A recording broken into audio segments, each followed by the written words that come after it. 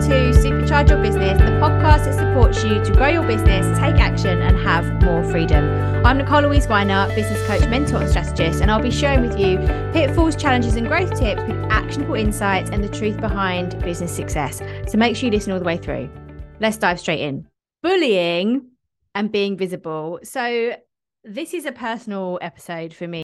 Having been bullied throughout a lot of my childhood, my primary school years, my secondary school years, and into my adulthood, I know it can feel really hard to show up and be visible in your business. And the thing is, your business relies on your visibility with your marketing for you to make sales, for you to hit your income goals, for you to do the things, have the things, be the things that you really want in the future, right? But I know it can feel really difficult. And I'm going to share a little bit more about my personal story. And then I'm going to go into 3 ways that you can start to look at this differently to support you. So first of all, before we dig in, my childhood in terms of primary school years, secondary school years, like I was picked on a lot, right? I'm 5'1" now. I don't think I've grown since I was probably 12 or 13. I'm half Indian. I'm a Jew. I have frizzy hair, actually. A lot of people find that quite interesting to know, given that it always looks straight. I have very, very curly hair. The color of my skin, my assertiveness, my religion, my beliefs, the things that I do and how I do them differently don't always work when we're looking to fit in with the masses. Okay, so when I was in primary school, one of the things that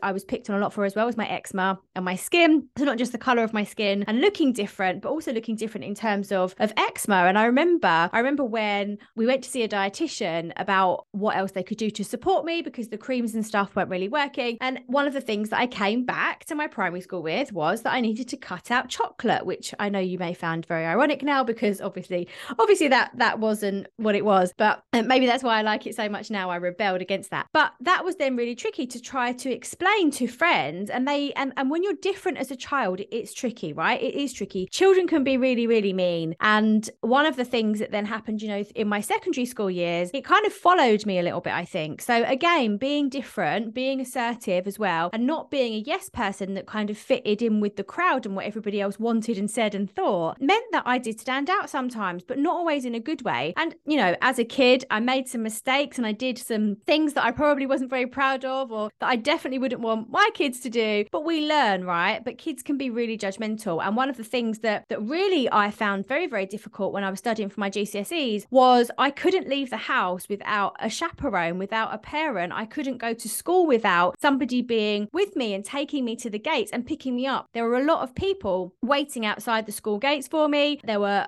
people that came to my house that wanted to, I don't know what they would have done. Luckily, I never went outside and that didn't happen. But I know what this can feel like, to feel, like you're going to be judged, like there are people out there that are going to think things about you and maybe say things about you that feel uncomfortable. And now when we take that online into like adulthood and social media, and thank God there wasn't social media when I was growing up, but looking now at, well, actually in your business you need to be visible, but really these fears that you have around visibility and being bullied or being picked on, this is really about the other person, and this, right? This is about them, it's not about you a lot of the time. And they do say hurt people, not that excuses any of the behavior at all. And I had some really, really tough times with it when I was especially in my school years. But we have to find a way to see this differently, because we are allowing those people to impact and affect us showing up, right? Us having more of an impact on the world, creating more change, not just for your clients and your community, but also for your family, for your life and for yourself, and creating this freedom. But I do know that it can feel really, really hard to push past that and figure out a way, even if you're even aware if that's what's going on, right? It could be something from then, it could be something from your adulthood, maybe something happened in the workplace for you where we are scared about being ousted by the tribe. And this also is really, really normal from an evolutionary perspective, to have this fear and to feel worried about people judging us in a bad way. Because again, go back years and years with our ancestors when we were cavemen, and if we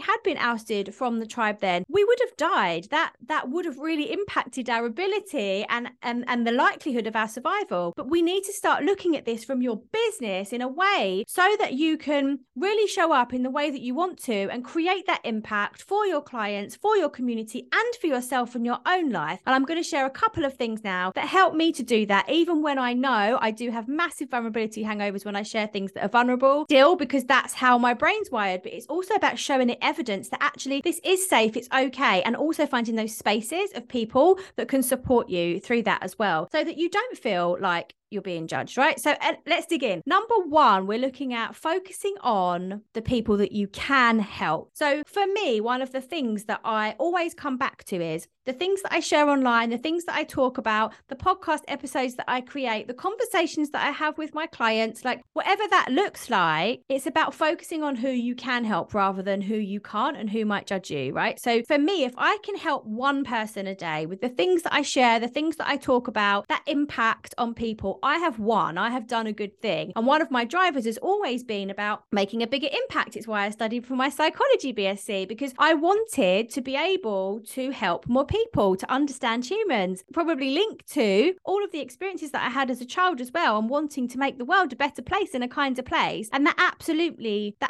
is possible. But if you can focus on, instead of making it really big in terms of who could, who might say this, think this, see this, read this, number one, focus on the people that you can help. And number two, if there are people in your audience, in your world, so let's go to like Facebook, which is a really common one. And I'll also give you an example for LinkedIn. But for Facebook, thinking, okay, there's friends and family or people from your childhood that maybe you wouldn't want to see this. If you're promoting your business, remove them, take them away, take control back. On LinkedIn, if there's ex-colleagues that maybe you didn't get on very well with and you don't want them to see the stuff that you're sharing, block them, remove them. That's taking power back so you can show up in the way that you need to, because there's no point allowing them to impact what you can share and the impact that you can have. Okay, so that's number one. Focus on the people that you can help. The second thing that I would do is notice when these things come up for you. So if you're trying to create marketing material or write content and you're really struggling to like push the send button, so you've written stuff, maybe you've got to the stage of where you've got some stuff there and you're like, I know what I kind of want to say. Maybe you've recorded some videos or you want to launch a podcast or like whatever the thing is that you want to do, but actually you're not pressing the button, you're procrastinating, you're making excuses, and you don't really know what's going on. Sit back and reflect about what's really going on for you. Think about, where's this really coming from? Is this about me being afraid of what's happening now in this moment or what could happen? Or is this actually about something in the past that I'm allowing to be a pattern here? And one of the things that I always come back to for myself is I ask myself, okay, so is this true? So yes, I'm potentially scared that people might judge me for talking about things. And on episode 16, I was talking a lot about this in terms of being women and having menstrual cycles and having ADHD and the different ways that our brain works. And sharing new stuff can still be really tricky, right? So I want you to acknowledge that as well. Like, this happens for a lot of people. The people that you see that are being really visible, that are doing these things, it isn't always easy, but it's about thinking, okay, if I'm worried about this, where is this coming from? And then second point to that, like, how much of this is actually true? And does that matter? So for example, if I think about, okay, going back to my childhood, did I have frizzy hair? Yes. Was I short? Yes. Was the color of my skin different to a lot of my white peers? Yes. Was I different for being an Indian Jew? I'm shit at both, by the way, but that's regardless. Yes, I was different for being assertive. Absolutely. And those things are different, right? For wearing lots of black, that's like my favorite color. So thinking, okay, are these things true? Yes, they are true, but do they matter? Are they really going to impact what change I can create, what income I can bring in, all of these other things? Because by sitting in the fear and worry about those things, you're allowing that to control you again. So have a think about where it comes from and how much of that is true. And whether you want to change that, you have to be in a position, in a mindset to want to change that for it to be different for you. Okay. So the first two things there are about focusing on the people that you can help. The second thing is about thinking, where does this come from? And is this true? Do you want to be here? Do you want this to be holding you back? Or what change do you want to have? And again, the way that our brains work are really, really clever. So we filter lots of information. I've talked about schema theory and confirmation bias a lot before on the podcast. And I talk about this with my clients a lot too. And it's about, okay, if we're focusing on the fact that it could go wrong, we're going to see evidence to prove that correct. So yes, we're going to see where it could go wrong, but we're not going to be seeing the opportunities it creates. So I want you to focus on the opportunities about what impact you can have. The third thing is actually about finding people who accept you for who you you are, champion you. They're positive about the changes that you're trying to make too, but they also challenge you to be better. So I know that this can feel really, really difficult if you are sharing things with your family, with your friends about your business, and it feels like they don't understand. Honestly, I used to share a lot with my family, and I was coming at that from a place of like wanting them to understand it, celebrate it with me, and accept that this is what I was doing, right? And be proud of that. But actually, the most important thing to come back to is about you being proud of yourself, and then also finding people who are going to get it. It's probably not realistic to expect people who don't do what you do to understand your job. I mean, there's loads of people in my life who have jobs, say in the corporate world, for example, and I don't really have any idea what they do, but they can talk to me about it in kind of a broad sense. And it doesn't really matter that I don't know that and that they don't feel accepted about that, right? You feel accepted regardless of if somebody in your life who's in a position of employment, if you understand their job or not. So why is it that when you run your business, it's